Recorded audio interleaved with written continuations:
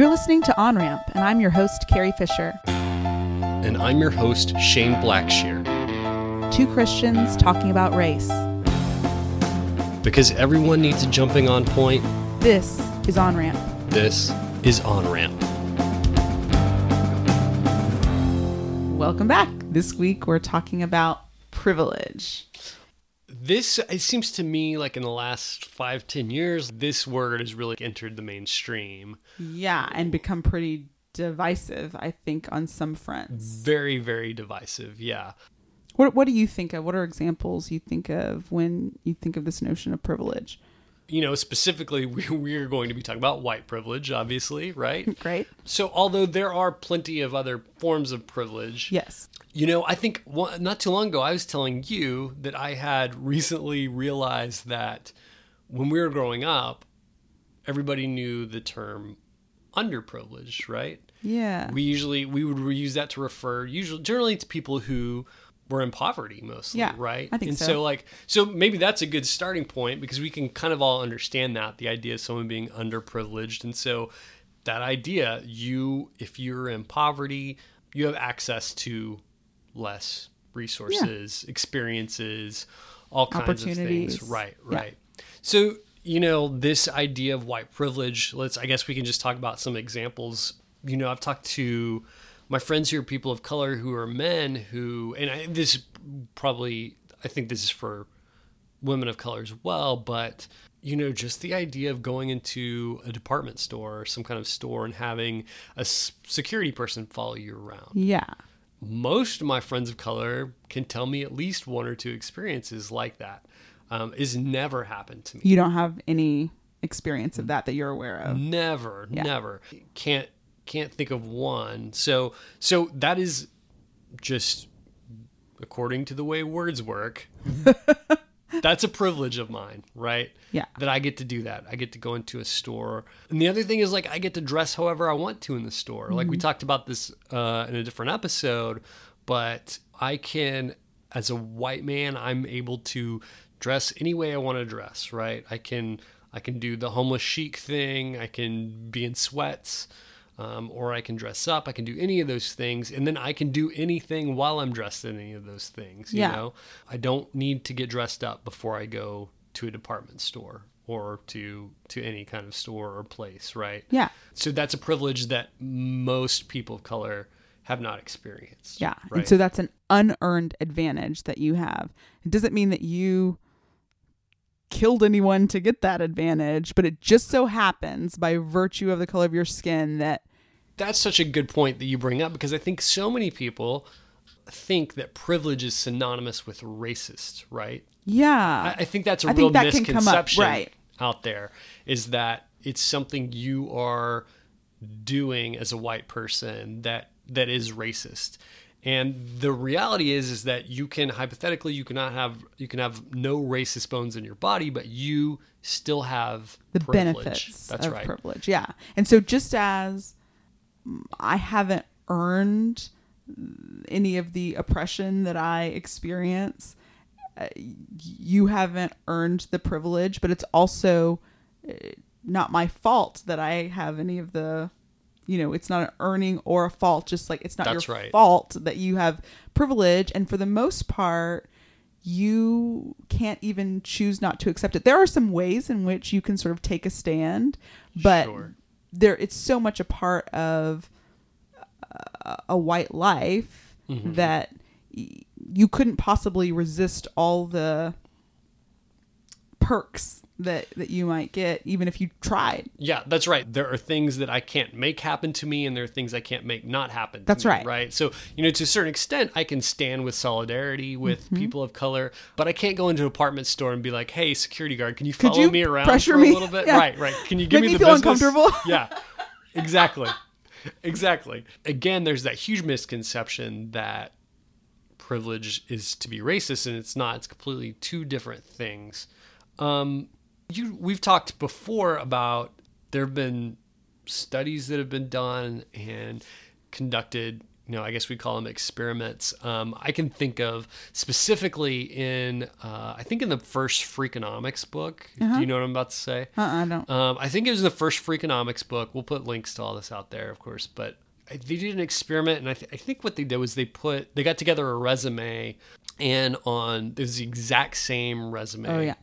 Same school, same job history, that kind of thing. But on half of them, they put what sounded like a white name. On the other one, they put what sounded like a stereotypical black name. Yeah. And the one with the white name got many more callbacks or follow-ups than the one with the black name. Yeah. Again, these people don't even exist and they have privilege. That's right. That's right. And we see that replicated in places like on rental applications. That's right. It's across some different dimensions besides just in trying to get a job. And certainly it's across different levels of job opportunities where we see that kind of thing. Yeah. So that's a really good point that even sort of imaginary people can have privilege based on their imaginary connections to the white or the black community. Another place that I think it's played out a lot is in interactions with law enforcement. Mm-hmm. And this may be a good opportunity to talk about the ways in which privilege can blind us, white folks, me. Yeah, I think that's a great place to go with this. Again, most of my friends of color, especially the men, have some experience with a very, very uncomfortable run-in with law enforcement. Yeah. Where it was like a routine traffic stop, but the cop comes to the door with a gun drawn or something like that. Yeah. A lot of experiences like that, or just held by the police for a really, inappropriately long time for no apparent reason. For me as a white person, I can think of so many interactions with police where I had done something wrong, where I was speeding or, maybe I just didn't quite make that red light before it came, where at worst the interaction was businesslike. You know what I mean? Yeah. Where it was just a cop doing his job. Sometimes they have been downright pleasant to me, right? Yeah. And when I have conversations with my friends of color about this, it's just not the experience they have. So I think there's two things going on there, right? One is the privilege. I'm experiencing the privilege, but it also blinds me because it is sometimes hard for me to believe that people would have a different kind of interaction with police. That's right. When to me, they seem very fair, right? They seem like people are doing their jobs.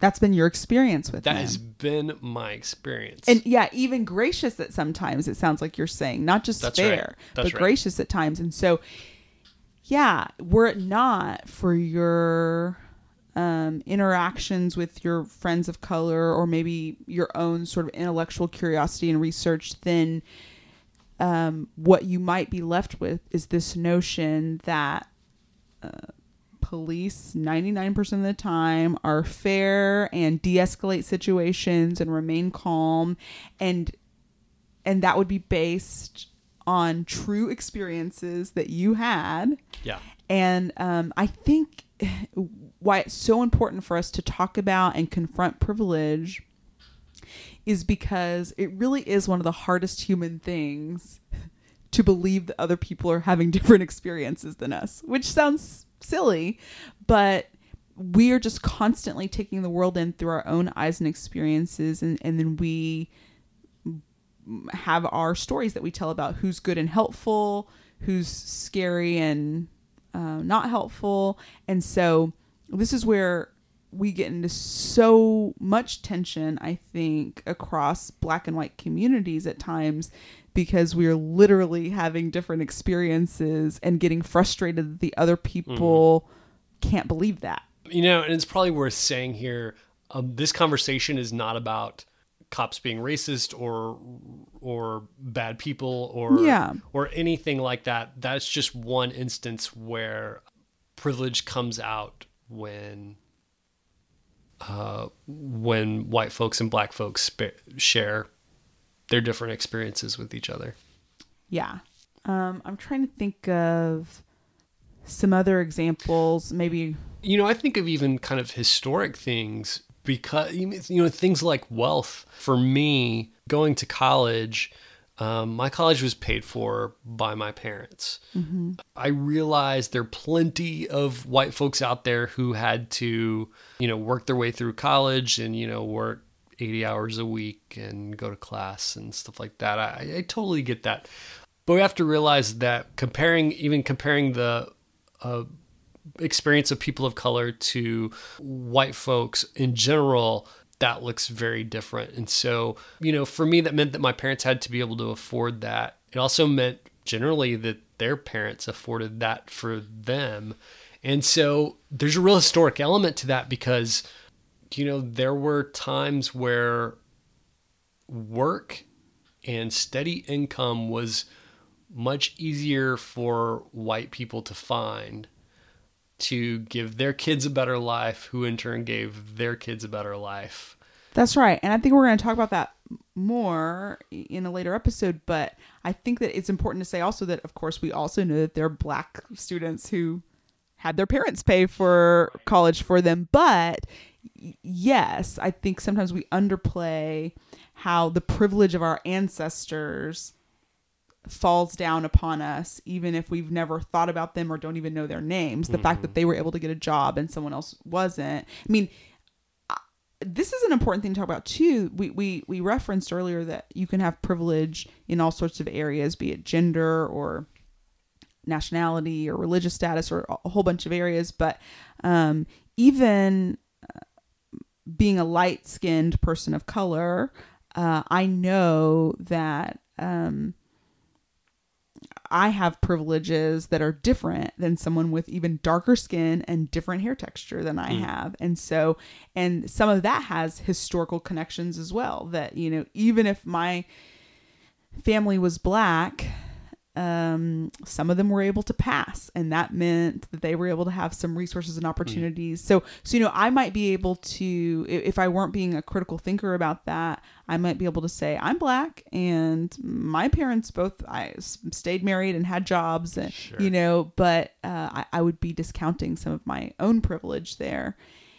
Another thing I think, one of the things that we'll have a link to is sort of I think what's considered the most basic cheat sheet around white privilege. A woman named Peggy McIntosh came up with it, and there's this checklist. It's called a knapsack of privilege. Oh, yeah. And you can look at it and kind of see to what degree are these things true for me. And one of them that always stands out to me is just around the number of people in power who looked like you. And so, like, did I have teachers that looked like me? Did I have government elected officials who looked like me?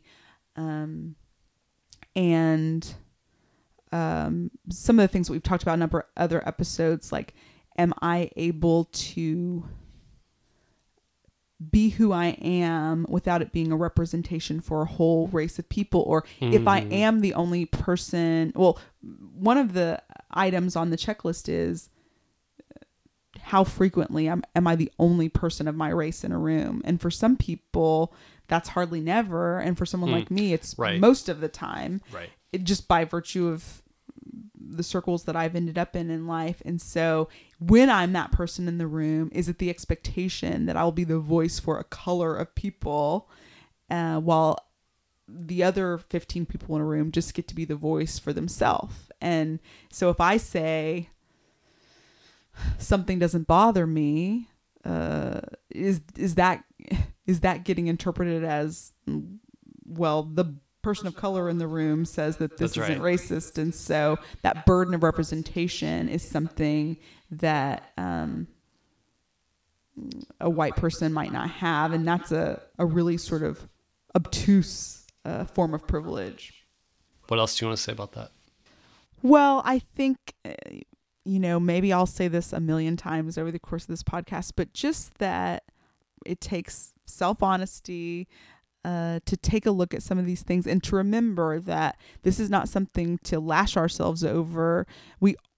Almost everyone has some degrees of privilege based on their socioeconomic status, their gender, their race. And in fact, it can be really helpful that maybe you have some areas where you're not in the privileged group, and you can think about how that feels or some ways in which you're misunderstood and use it to generalize across another area. It's not the exact same when we're talking about race compared to gender or gender compared to sexual status or, whatever we're comparing, but it gives us a sort of leaping off point to say, to build on our empathy and work on what might it feel like if I was being followed in a store, or if I didn't have anyone that looked like me in a room, or if the stories of my people were not represented, or were represented in a negative or reductionist light.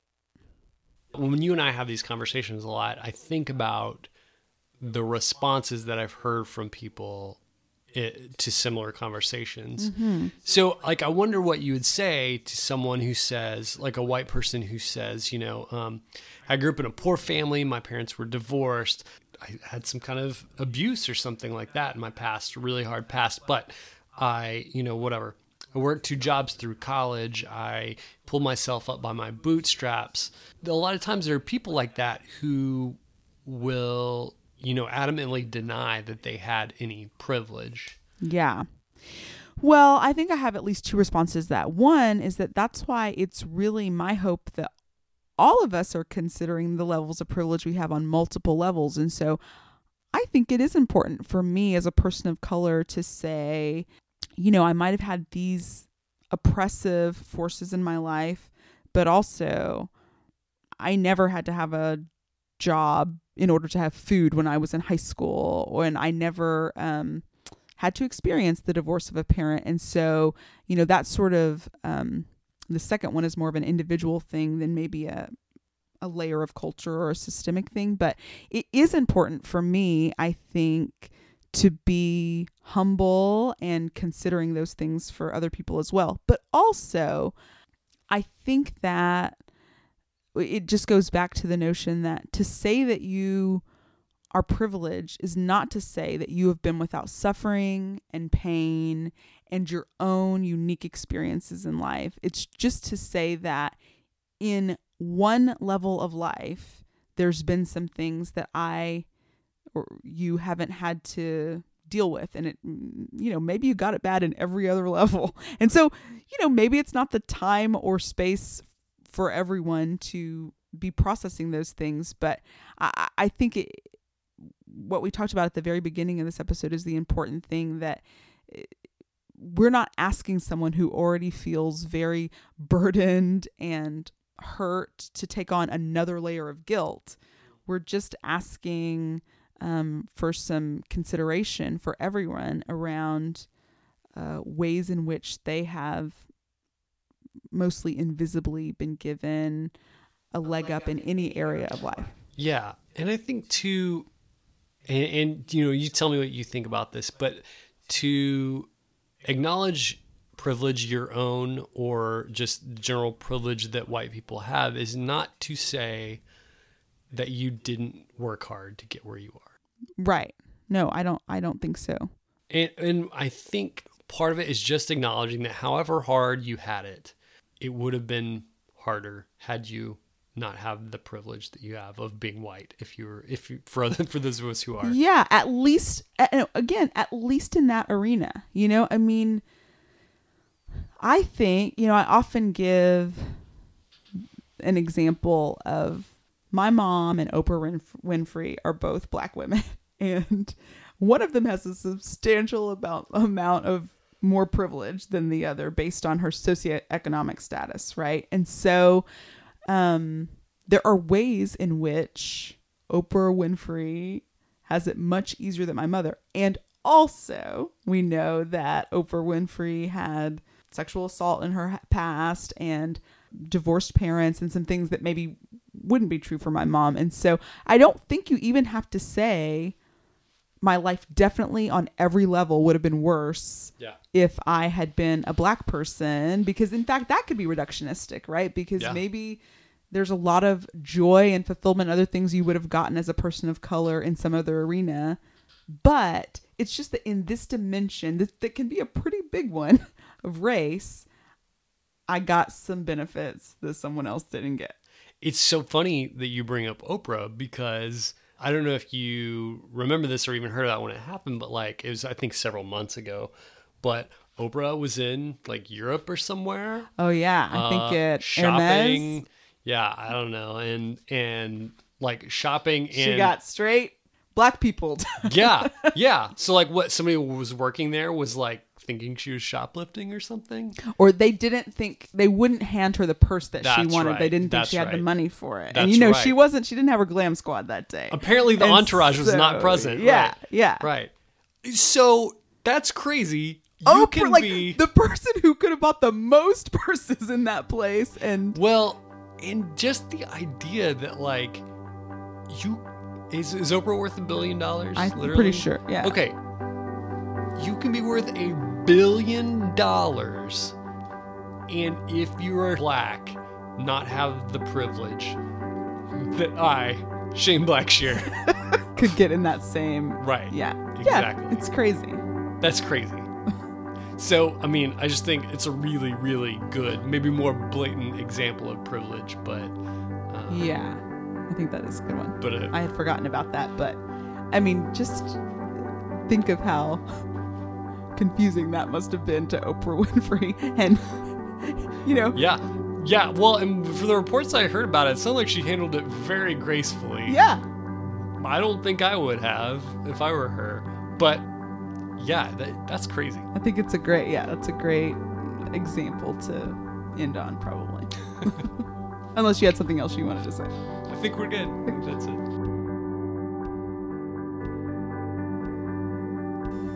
That's it for this week's episode of OnRamp. Be sure to subscribe, rate, and review OnRamp on iTunes to help keep the show front and center.